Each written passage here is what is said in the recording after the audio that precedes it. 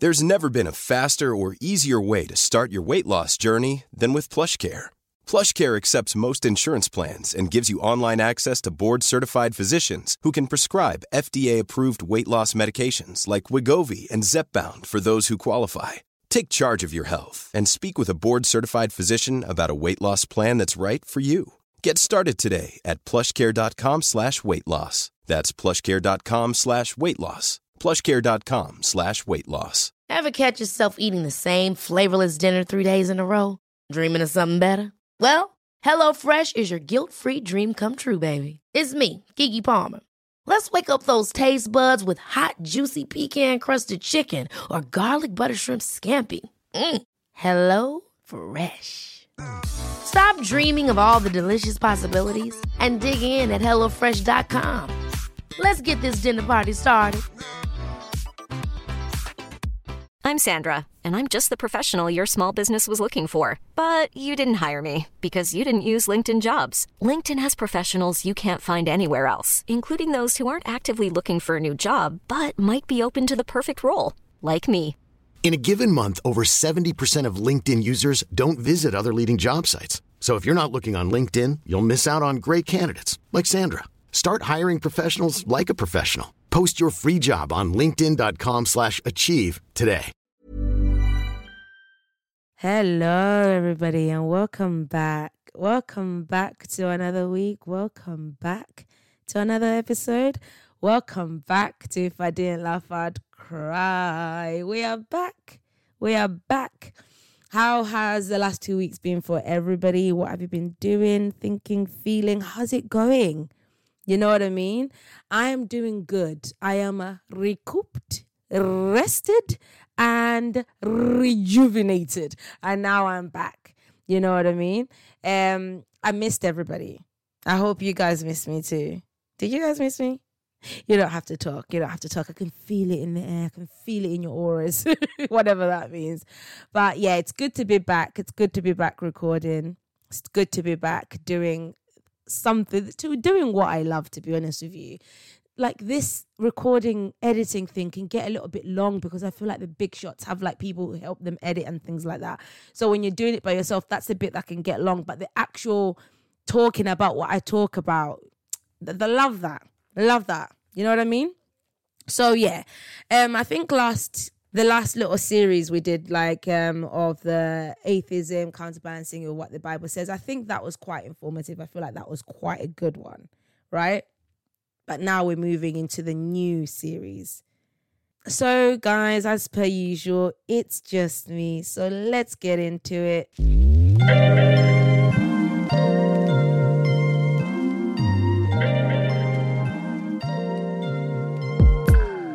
I do not have anything to get off my chest. Not at all. Right? Because the thing that I want to get off my chest, it's constant. It's just the cost of living. Like, who is surviving this? Who is surviving this? Show me, right? Because it's not me. So that's something it's probably going to be a get off my chest every single week. Like, how are we still cost of living? How are things still increasing? You know what I mean? But an embarrassing If I Didn't Laugh, I'd Cry story. I think I had one, but I've forgotten it. But I did see an embarrassing If I Didn't Laugh, I'd Cry story right before my eyes at the gym. There was this guy, right? There was this guy who had just finished his workout and he was going to the toilets. He was going to the toilets, and my man literally pushed the female toilets, and then he looked at the door. He caught himself and he looked at the door and he was like, and then he turned around. He has this embarrassed smirk on his face, looks around to see if anyone clocked, and I could see the relief that no one clocked, but he didn't make eye contact with me, because if he made eye contact with me, I would have been like, I saw you do that thing. And he looked like, oh, thank God no one saw that, because everybody did look like they're in their own heads, really busy, but I saw. Okay, I saw it, and he didn't see me that I saw, and then he turned around and went into the male toilets. But I thought, right before my eyes, something like this has happened. That's crazy. Oh, I do have one. Remember the time when I went to the gym and I was walking with mad confidence, only to find out that my leggings were backwards? Well, they're like back to front. I did it again. But my hoodie was not long enough. And I was strutting. Oh my days. I don't know who I think I am. By strutting, I was walking like Jack from Top Boy. I was walking like a road man. Yeah? I was walking like the gym pays me to go to it. And then I'm thinking, rah, so much attention today. Why are people staring at me? It's crazy, you know? And I looked in the mirror. I just clocked when I was going to get the weights. I clocked. I said, oh my days. How can this happen twice? I literally did get dressed in the dark though, because when I wake up in the morning, especially in the winter, it's not light outside. And what I hate early in the morning is bright lights. So I just turn the hallway light on. I literally keep my eyes closed. I turn the hallway light on and I go in the toilet and I do everything with semi-darkness. So I did that and I went into the dress-up room. So I didn't see what I was doing. Yeah, I didn't put the lights on in the dress-up room. Like, it's like a walk-in wardrobe type of situation.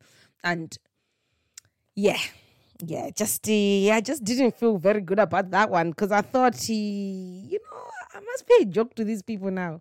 These people must be looking at me like this girl is now a joke. This girl can't get dressed.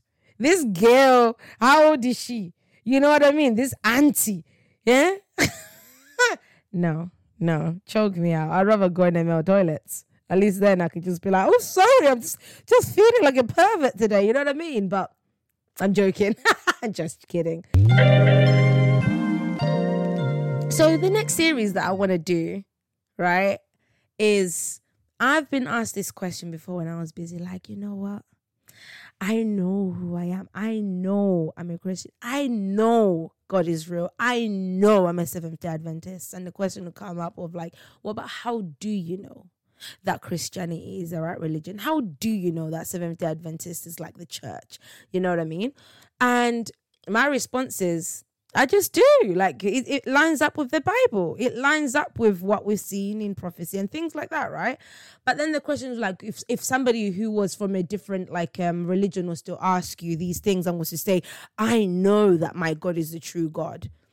I know that what I believe as a Buddhist, like, that's the right thing. What would you respond to that? One of my friends asked me that.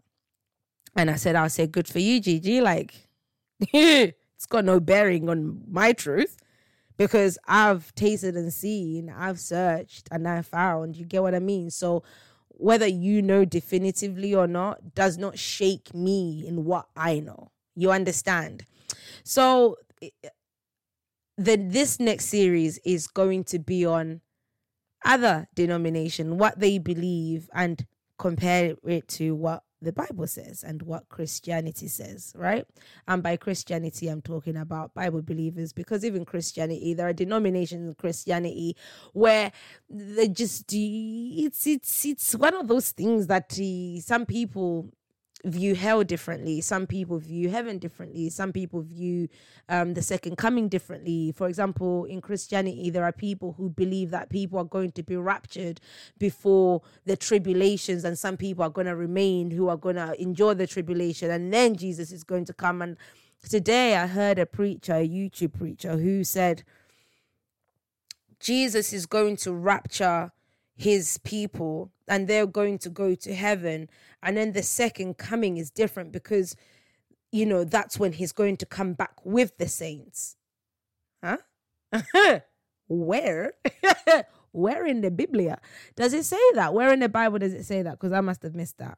So in spirit of this, there was a question on Reddit. So now we're going to spend the next however many episodes exploring this, dissecting it, looking into it.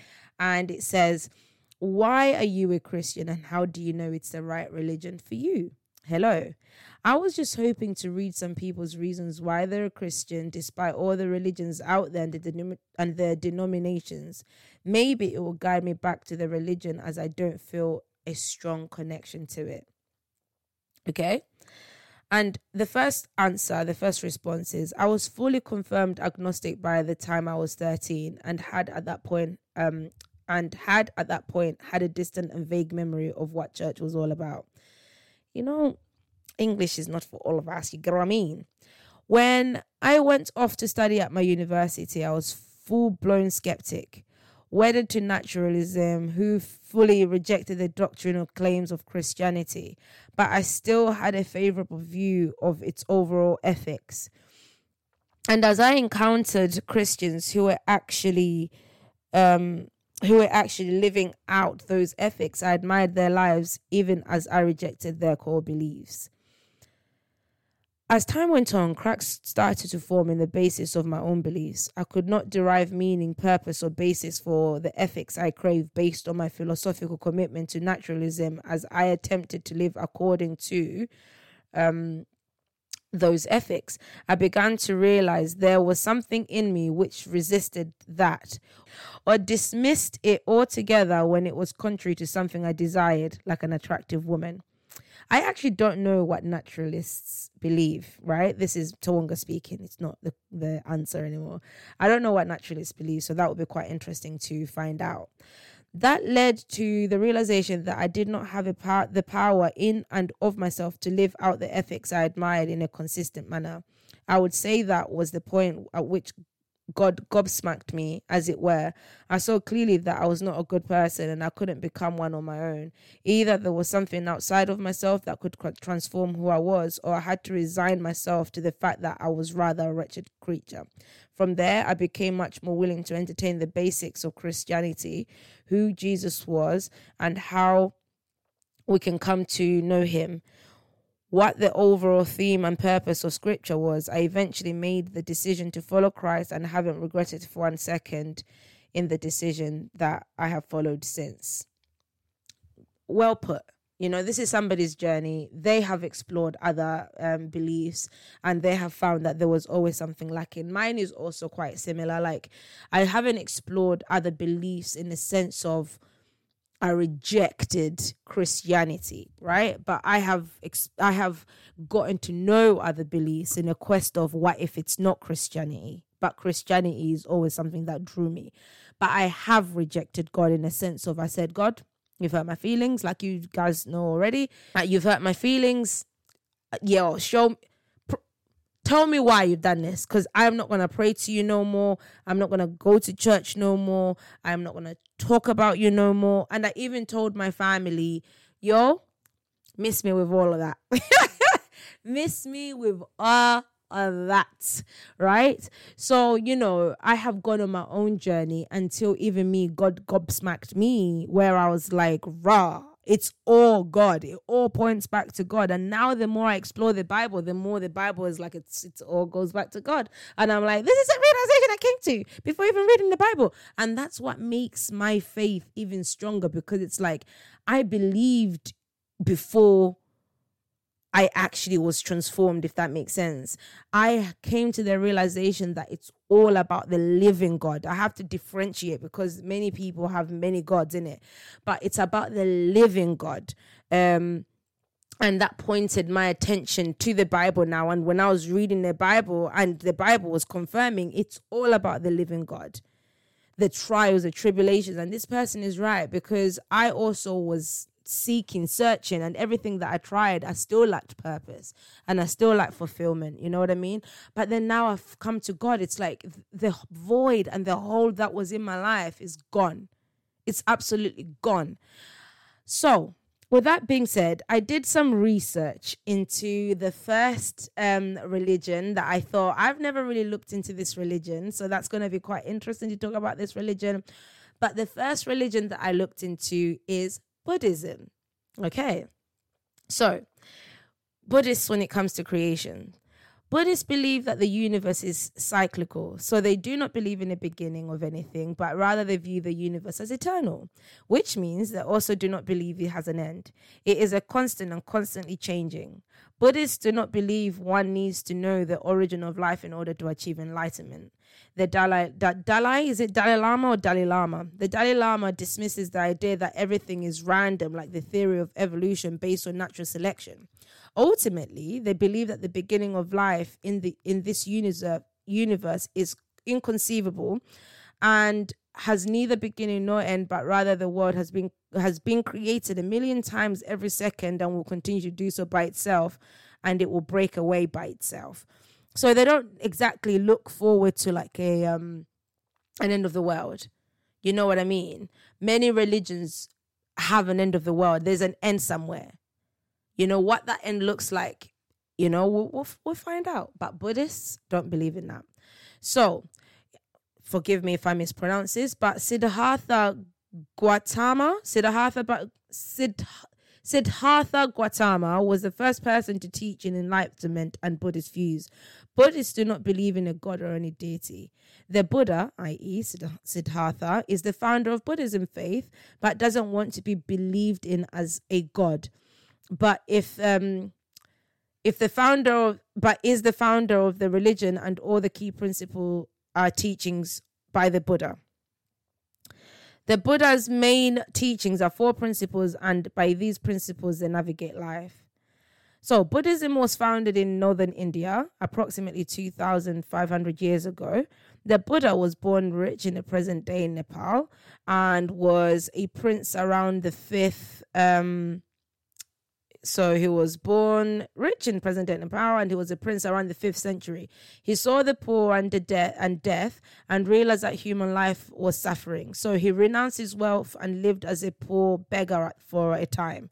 He spent his time traveling and meditating, but was unsatisfied with this, and then came to the middle way, which is basically living in neither as a really extremely poor person, and neither having abundance of wealth either, but having a balance.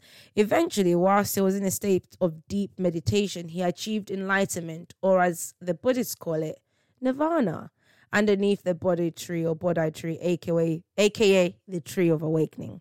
Okay, so the 4 principles of Buddhism are 1, dukkha, suffering. Without mud, there is no lotus. Could it be possible that life suffering can be the catalyst for wisdom? In Buddhism, so this quote is, I forgot, forgive me because I should be citing, but go and Google it.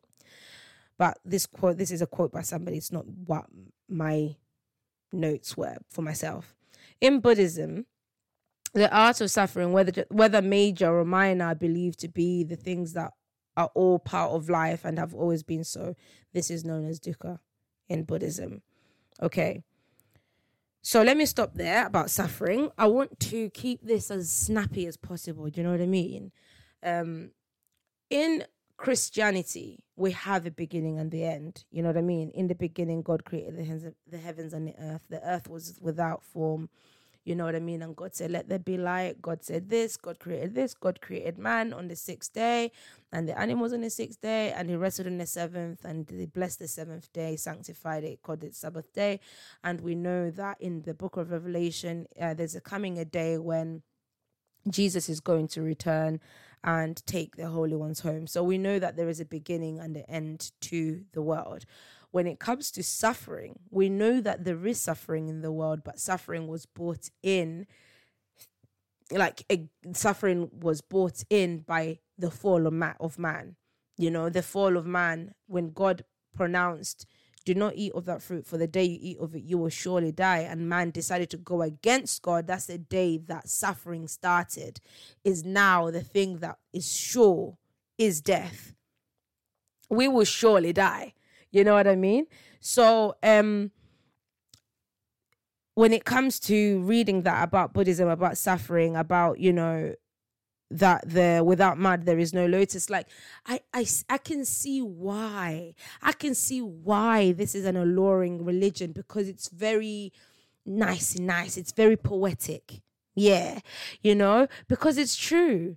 Lotus does grow on mud. You know, you find the most beautiful things growing out of the most ugliest things. So they're basically saying, you know, without death, there is no life. Without suffering, there is no enlightenment, basically. That's their belief. But you've got to aim for the enlightenment. You've got to do the suffering, and then you've got to meditate, and you'll be enlightened. You'll reach nirvana. You know what I mean? Okay, so the second principle is samudaya, the origins of dukkha.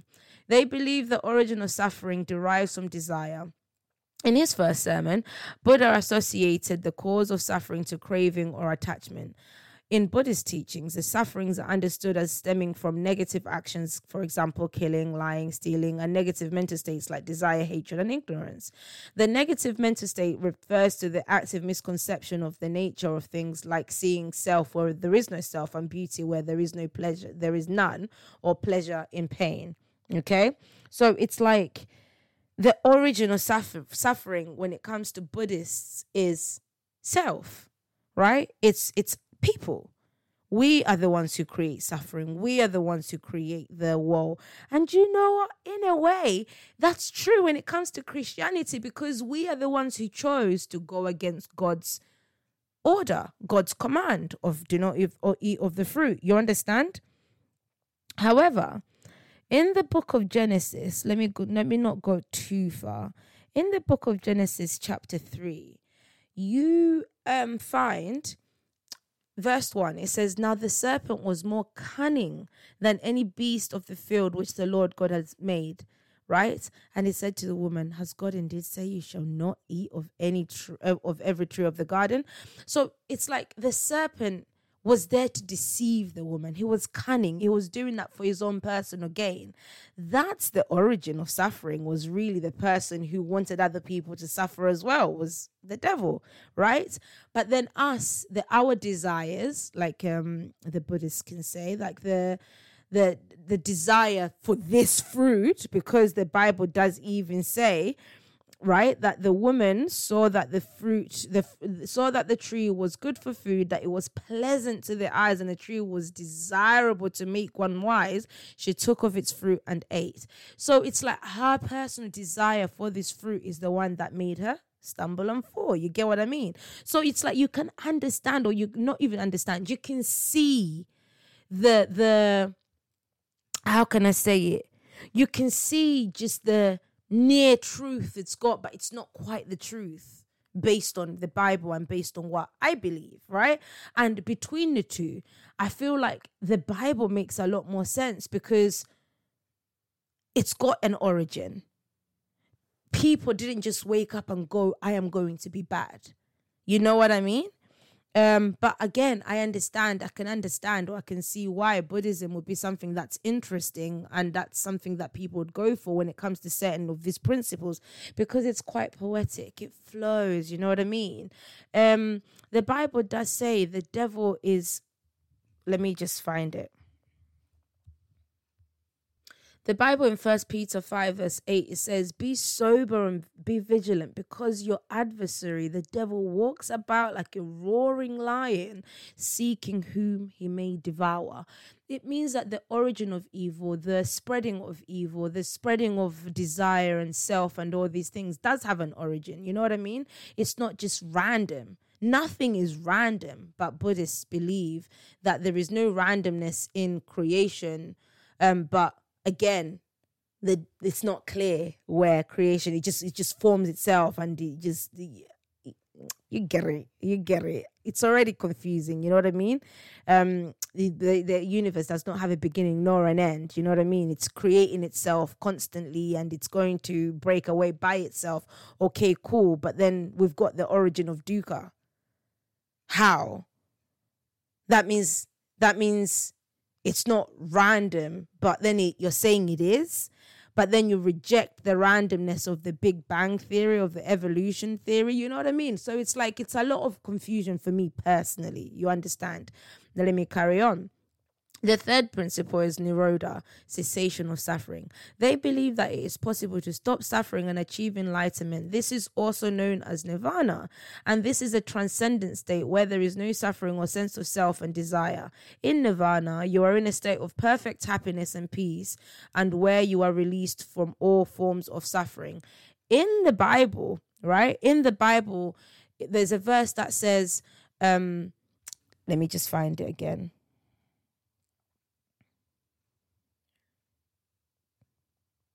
In Philippians 4 verse 7, okay, it says, but verse 6 and 7, Be anxious for nothing, but in everything by prayer and supplication with thanksgiving, let your requests be known to God. And the peace of God, which surpasses all understanding, will guard your hearts and minds through Jesus Christ. So in the Bible, we don't believe that you can reach this state of enlightenment, you can reach nirvana, and you can see suffering for yourself because you've reached this state of happiness and peace, and you're released from all forms of suffering, because guess what? Suffering carries on, and suffering directly by yourself is one form of suffering, but there's suffering, secondhand suffering. If my baby is sick, I am suffering on behalf of my baby because now I'm worried about my baby getting better, etc., etc. But then again, when it comes to the Buddha and the Buddhists, the Buddhist monk, they live a life of isolation. They live a life away from all of these things. If you're not seeing it, it's not going to be there, is it? You know what I mean? But the Bible says that the peace of God, which means that the peace that we feel is not in of ourselves, because we are still going to see suffering, but we're going to understand the words are failing me. We're going to understand the backstory, the context behind that suffering. If I'm seeing death, my mind it's like, yo, that is so sad, and death is a mystery and it's quite scary, but my mind is cast back to the garden going, yo, but God said we will surely die. That's the one thing that he said, it will surely happen. You are going to weaken the nations. You are going to bring in evil and diseases. People are going to kill each other. Nation will rise against nation, kingdom against kingdom. A son will rise up against his father, a daughter against a mother against their kids. That's why we see parents killing off their own kids. That's why we see people shooting other people in schools. That's why we see girlfriends, boyfriends, spouses locking off everybody in the house. You know what I mean? That's the one thing that's promised, death. We will surely die, which means there is suffering in the process. You know what I mean? But the peace of God, which surpasses all understanding, will guard your hearts and your minds through Jesus Christ. It doesn't mean you're not going to suffer. It doesn't mean you're not going to feel the struggles of life and the pangs of life. It just means that God will give you the peace of mind. God will give you the mental capacity to understand that this is a battle. This is spiritual warfare. It's going to give you the mindset to understand beyond the flesh and blood, and to look in the spiritual realm of there is something deeper going on here. There is an originator of sin. There is somebody, the devil, my adversary, who is like a roaring lion seeking whom he may devour. So that's the mindset of the Bible. That's the mindset of Christianity. And to me, though it's not as poetic as Buddhism, where it says it's transcendent state, there's no suffering or sense of self and desire, nirvana, it's a sense of perfect peace and happiness, blah, blah, blah. Like, though it's not as poetic as that, but it's telling me that, Tawonga, there is a higher power that's bigger than you. Where your strength stops, his strength begins. Where you're anxious, cast your burdens unto Jesus. There is something so much bigger than you, that in this life you will struggle, you will suffer. Those things you are never going to be departed from. You know what I mean? But know this, that I will look after you. The peace of God will help you. And when people are asking you, yo, are you not stressed? Are you not stressed? And you go, no, God's got this. That's the peace that surpasses all understanding. What do you mean God's got this?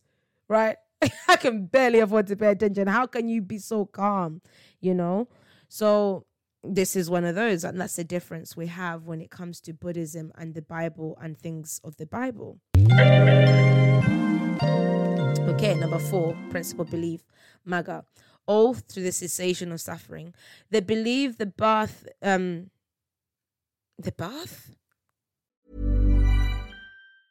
A lot can happen in 3 years, like a chatbot may be your new best friend. But what won't change? Needing health insurance. United Healthcare Tri-Term Medical Plans, underwritten by Golden Rule Insurance Company, offer flexible, budget-friendly coverage that lasts nearly 3 years in some states. Learn more at UH1.com. There's never been a faster or easier way to start your weight loss journey than with PlushCare. PlushCare accepts most insurance plans and gives you online access to board-certified physicians who can prescribe FDA-approved weight loss medications like Wegovy and Zepbound for those who qualify. Take charge of your health and speak with a board-certified physician about a weight loss plan that's right for you. Get started today at plushcare.com/weight-loss. That's plushcare.com/weight-loss. plushcare.com/weight-loss. I don't know what my notes are saying here. But they believe the bath is the middle way, which is the steps to achieve enlightenment. I have no clue. I can't make sense of what I was saying. The oath. They believe the oath is the middle way, which is the steps to achieve enlightenment. This is also known as Eightfold Path. They believe this is the cure that the Buddha gave for suffering, and it proves that it is the ideal way to live. And the Eightfold Path is right view, right intention, right speech, right action, right livelihood, right effort, right concentration, right mindfulness. The Eightfold Path is something a Buddhist must do to reach nirvana. So it's like a you can reach this place by yourself. It's like a works-based thing, but based on your mindset, everything, your efforts. And if you are a Buddhist and you're going, I haven't reached nirvana, I'm still suffering, then you're just not a good enough Buddhist. You know what I mean? You haven't practiced the Eightfold Path. It's like it's like a scheme. Do this to move on to this, to move into this. But then it's like you can start from anywhere and then reach whatever. But anyway, those ways of life on the Eightfold Path can be split into threefold way to allow the Buddhist to understand the way of overcoming suffering, right? The threefold way is ethics, right speech, right action, right livelihood. Meditation, right effort, right mindfulness, right concentration. And wisdom, right understanding, right intention. So that's the Buddhists' fundamental beliefs, so to speak, right? So Buddhists on the origins of evil. Some religions teach that evil is a force outside of ourselves which seduces us to sin. This force is sometimes thought to be generated by Satan or various demons. The faithful are encouraged to seek strength outside of themselves to fight evil by looking for God, i.e. Christians, right? We believe that. Or Islam, they believe things like that. The Buddha's teaching could not be more different. By oneself, indeed is evil done. By oneself is one defiled. By oneself is evil left undone. By oneself, indeed, one is purified. Purity and impurity depend on oneself. No one purifies. And this is, no one purifies another. This is from Dhammapada, chapter 12, verse 165. Okay? Christianity could not be any more different, right? We believe that the purification of a person comes from God and God alone. We believe that a person, it's through no effort of our own that we can be purified, right? But it's our willingness, our heart's willingness to connect with God, that now God starts working in us and starts, refining us and reshaping us, reforming us. Where you were wicked before, you are no longer wicked. Where you were deceitful before, you are no longer deceitful. There is a story in the Bible about a guy called Zacchaeus. Zacchaeus was a very short man, but he was also a tax collector. My guy was corrupt. I think I've said this before, innit? He was more corrupt than HMRC, you get me. And one day he hears about this Jesus, because obviously news is traveling about this Jesus who performs miracles, this Jesus who's just interesting. So one day Zacchaeus knew that Jesus is going to pass through these ends here. Yeah, my ends, Jesus is coming through. My guy, there was a massive crowd, and my guy's like, I can't see nothing. I am 4 foot nothing. I'm just joking about that. I don't know his height, but he was very short. So he climbed up a tree, a sycamore tree, and he was up in that tree, and all he wanted was to get a glimpse of this Jesus that people are talking about, this Jesus that he's heard about, And then whilst Jesus is passing by, he stopped at the sycamore tree. He looks up and he says, Zacchaeus, come down. Today I must dine with you in your house. And Zacchaeus was perplexed, I would say. Me? And people were perplexed. Him? You don't know about my man Zacchaeus? You don't what? Right? But it's the heart. Zacchaeus' desire to see Jesus, that's the faith. And in Hebrews chapter 11, it says, faith is the substance of things hoped for and things not seen, that things unseen. Like, you do not know what you're going to see, what you're going to find when you search out Jesus. But you know what? The fact that you are, Jesus comes. Jesus reveals himself to you. All right? So the Buddhists are saying, no. Right? You are evil. No one can make you good but you. It's for your own efforts. Just do this 8-step, 8-fold plan, right? And you know what? You'll be purified. You are going to reach a great mental state, a state of nirvana. You know what I mean? So Buddhism teaches that something evil is not something we create, not something we are, or something or some outside force that infects us. Because Buddhists do not believe in the God of deity, they also do not believe in an evil entity. Humans are the evil ones. Okay? So I agree, humans are evil, but there is a entity that entices you. Have you ever had an intrusive thought? I'm going to be very open here. When Olivia was a baby, right, I would sometimes get these intrusive thoughts when she had the soft bit on their heads before their skulls really like fuse up together. And I could see the top of her head breathing a little bit. And I would get this intrusive thought of like, you can press that. You can just press that, right? And the intrusive thoughts were so common. Why?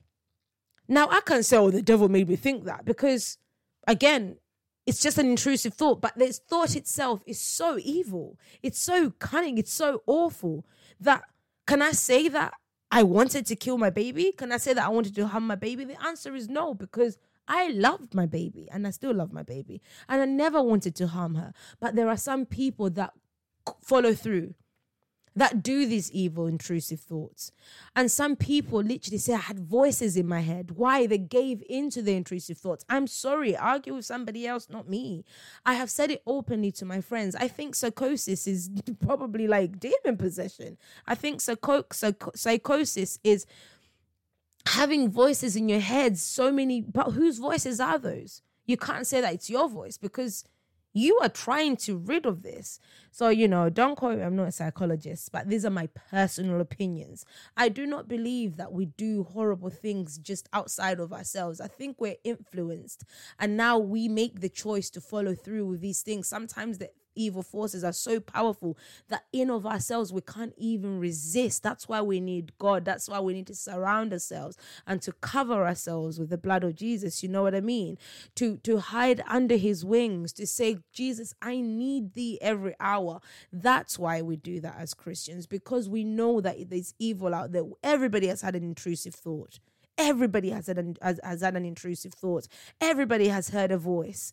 You know what I mean? But because you don't allow these things to keep entering, there's a Bible verse regarding evil spirits, when you exercise them and then you don't do the work, to keep yourself aligned with Jesus and aligned with God, and then they leave and then they go, after all, I left a clean house, and they come back to a clean house. But they bring in more with them. You're much worse than you were before. You know what I mean? So yeah, so that's what Buddhists believe. And to me, it's a very dangerous belief, especially when I compare it to what I believe and when I compare it to like what's the real belief, because that means that genuinely no one can influence me. I can't be influenced. I'm my own influence. That's not true though, is it? That's not true. So Buddhists on salvation. For anyone who understands and accepts the teachings of Buddha, salvation is possible by way of reaching enlightenment and subsequently reaching nirvana. The Buddha himself is said to have realized nirvana when he achieved enlightenment at the age of 35. Although he destroyed the cause of future rebirth, he continued to live for another 45 years. When he died, he entered nirvana, never to be born again. So nirvana is like a realm that you reach in this life, where you find perfect peace and happiness. But then they believe in a reincarnation, from what I've read, is that you'll keep being reborn until you get it right, basically. And when the Buddha had reached nirvana, when he died, he wasn't going to ever be reborn again. But did he die before and was reborn again? Did anyone ever prove that? You know what I'm saying? So it's a little bit confused, right? But, the Christians, when it comes to salvation, is Jesus saves. You know what I mean? Jesus died on the cross for you and me. Jesus died on the cross to save you and me, because in of ourselves, we were prisoners. We were Satans. Right? We were the prince of darkness, but Jesus bought us back with a price, and we can be saved. We can be saved if we accept this. If we can be saved if we believe in this. We can be saved if we say, Jesus, I surrender all to you. Help me live a righteous life. We can also be saved, but we don't believe that you can enter nirvana. But then I searched Buddhism on hell. Naraka is a term in Hindu and Buddhist cosmology, which is referred to hell in English. The Naraka of Buddhism is closely related to Di, or the hell of Chinese mythology. Interesting. It is believed that that a being is born into a Naraka due to results of his or her karma. They are believed to live there for the finite period of time until that karma has achieved its full result. After that, she or he will be reborn in one of the higher worlds.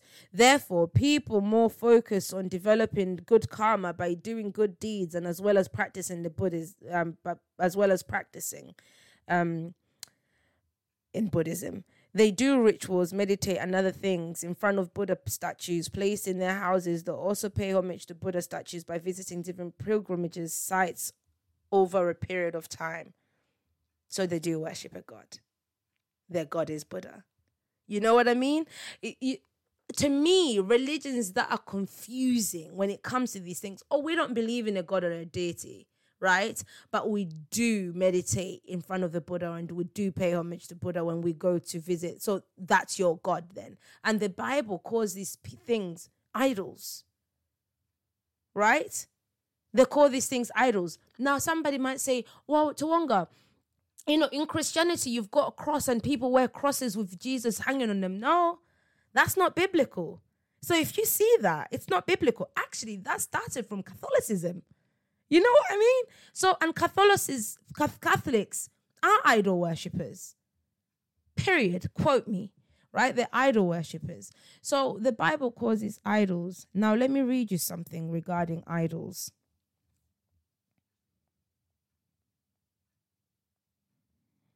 We can find this in the book of Deuteronomy. Why am I in Philippians? You know what I mean? The book of Deuteronomy. The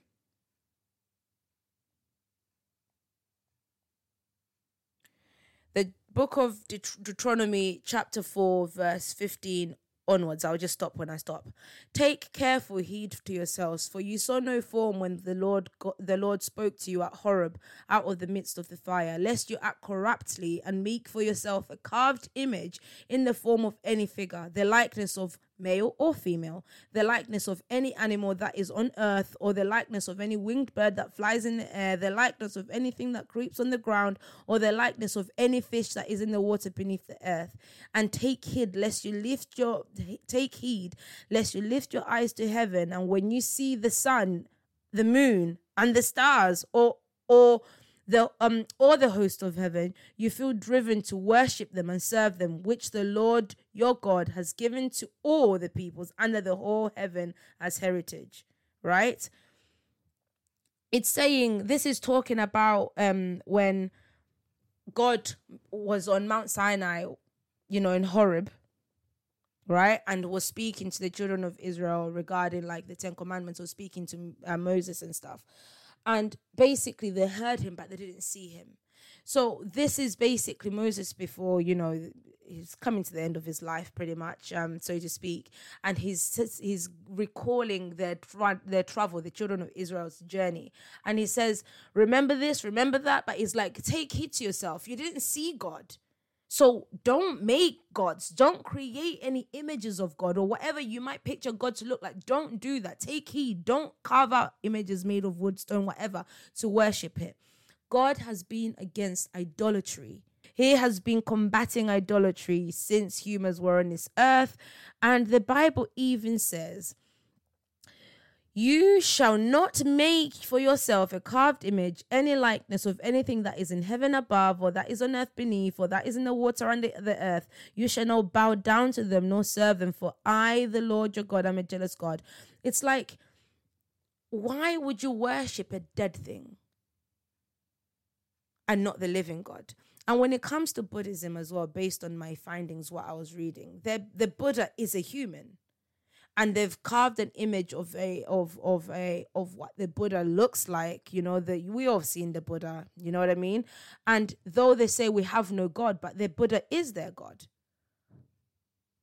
You know what I mean? They light incense to the Buddha. They meditate to the Buddha. They practice all these things. And you know what I found out? Yoga is part of Buddhism. You know what I mean? It's a spiritual thing. So for those Christians who are like, well, I'm just going to do a little bit of yoga, think about what you're doing, because that's somebody else's God's instructions of what you need to do for mindfulness. You get what I'm saying? The Om meditation. What are you oming? You're doing rituals, chanting. Let's think about what we're doing moving forward, innit?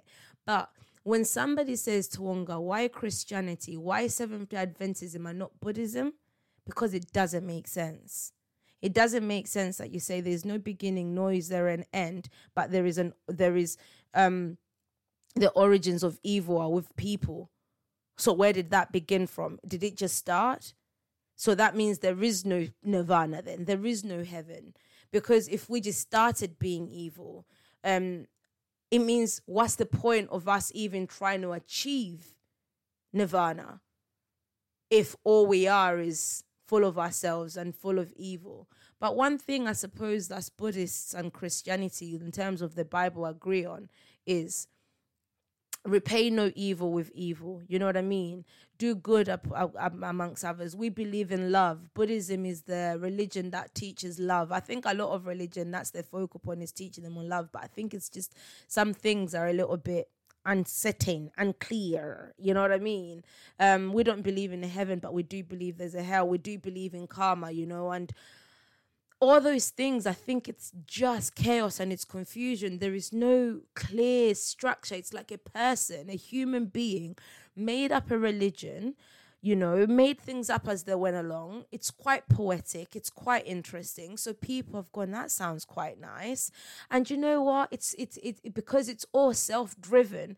There is no higher power that you're answering to, right? Even though their higher power, the Buddha, has given you these steps that you need to achieve nirvana. So it's like you are actually adhering to something. You are actually following rules, but the living God's rules are too tough. So we would rather do this. We would rather trust in our own understanding. Do you know who else is all about self? Do you know who else in the Bible is all about self? It's all about me. It's all about what they want. I'll read it to you. Let's just say Tawonga made things up. In the book of Isaiah, 14, verse 12 and onwards, I'll just stop where I stop. It says, how you are fallen from heaven, O Lucifer, son of the morning. How you are cut down to the ground, you who weaken the nations. For you have said in your heart, I will ascend into heaven. I will exalt my throne above the stars of God. I will also sit on the mount of the congregation on the farther side of the north. I will ascend above the heights of the clouds. I will be like the Most High. Lucifer was all about self, was all about I. And the Buddhist religion is all about you. You can do it. You can reach enlightenment. You can make things happen for yourself in your life. You can cease the suffering in your own life. How so, Sway? How, Sway? Because the last time I checked, unless I'm living in the wilderness by myself, other people's actions influence and provoke my emotions. That's why the Bible says, parents, do not provoke your kids to anger, because people's behaviors contribute to other people's reactions and behaviors. You understand? But the Buddhist religion says, no. It's all about you. It's all about self. And somebody else in the Bible is all about self. So, as frankly as I can put it, if you're not about God, you're against God. And if you're not if you're not about God and you're against God because of your own beliefs and all this, then your religion can only come from one place. If you're not about the living God who created the heavens and earth and everything therein, your religion has only come from one source and one source only. Now the serpent was more cunning than any other beast in the garden. Listen, the devil is cunning. The devil is going to deceive a lot of people. The devil has deceived a lot of people. The devil has created confusion to bring about so many religions, and in Christianity so many denominations. And I know that even in Islam there is different beliefs of like this type of Islam, this type of Islam. You know what I mean? There is difference. You know what I mean? So at the end of the day, if we can, people who look down on Christianity and say, well, how can it be Christianity when you've got so many different beliefs? In every single religion, there's different levels to it. It's not just Christianity, but because Jesus is hated, the living God is the most hated God that there ever was. There's always going to be issues, but fix your own home before you start fixing others. You know what I mean? However, right? The Bible makes sense to me.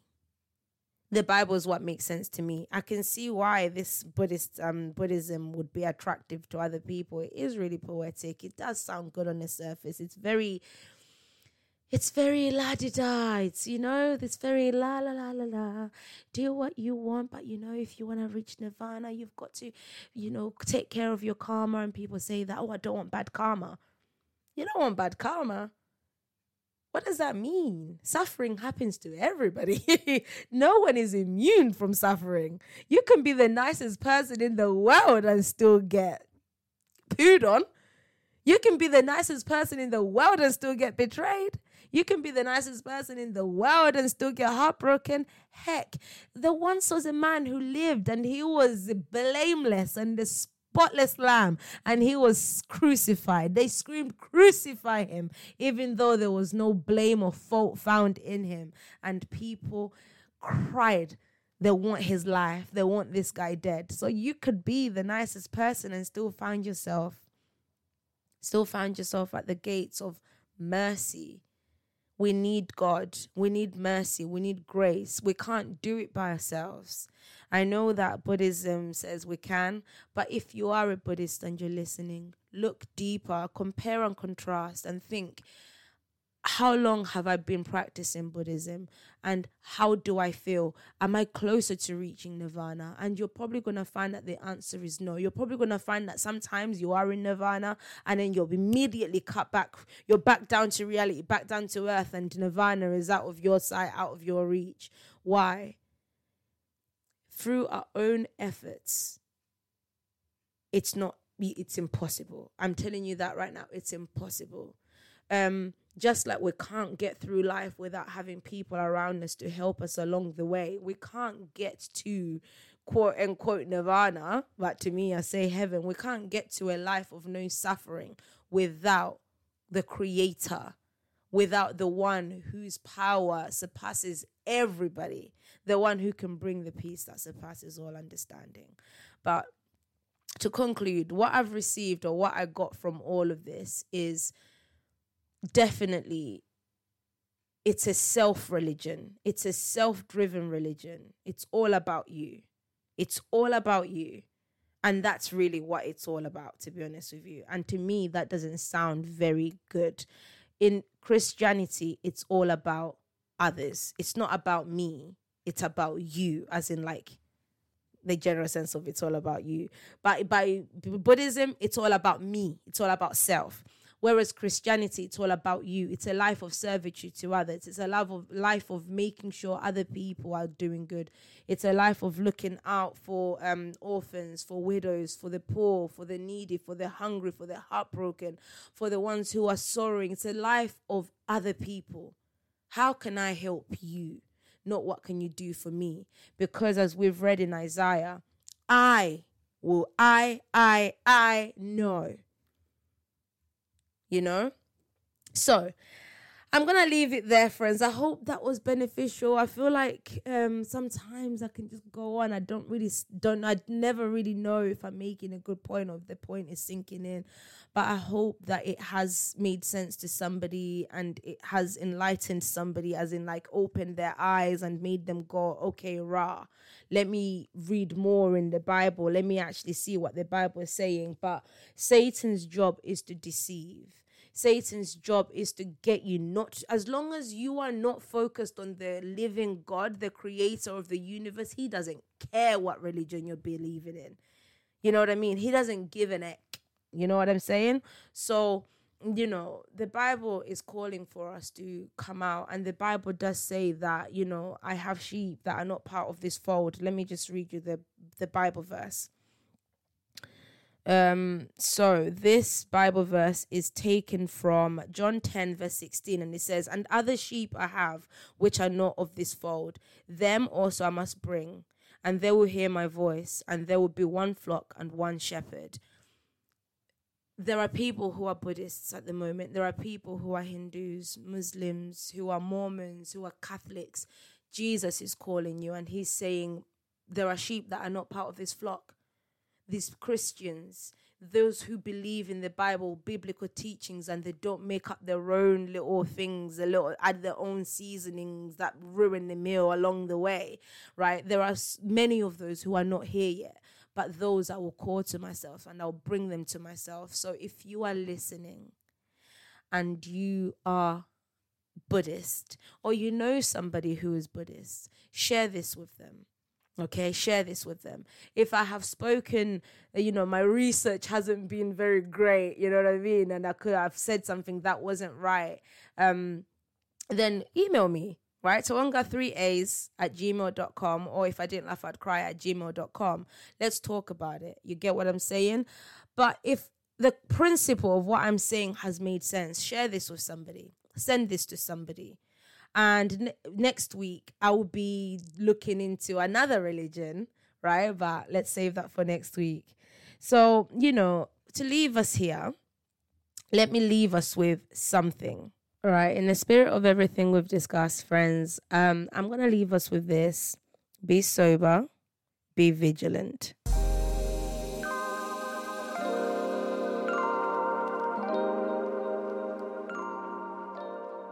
Wah, wah, wah. I'm sorry the episode is over, but please tune in next week for another exciting journey.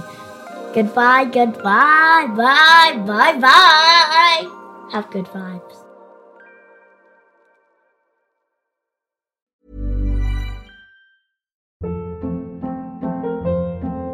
Hold up. What was that? Boring. No flavor. That was as bad as those leftovers you ate all week. Keke Palmer here, and it's time to say hello to something fresh and guilt-free. Hello Fresh. Jazz up dinner with pecan-crusted chicken or garlic butter shrimp scampi. Now that's music to my mouth. Hello Fresh. Let's get this dinner party started. Discover all the delicious possibilities at HelloFresh.com. Even when we're on a budget, we still deserve nice things. Quince is a place to scoop up stunning high-end goods for 50 to 80% less than similar brands. They have buttery soft cashmere sweaters starting at $50, luxurious Italian leather bags, and so much more. Plus, Quince only works with factories that use safe, ethical, and responsible manufacturing. Get the high-end goods you'll love without the high price tag with Quince. Go to quince.com/style for free shipping and 365-day returns.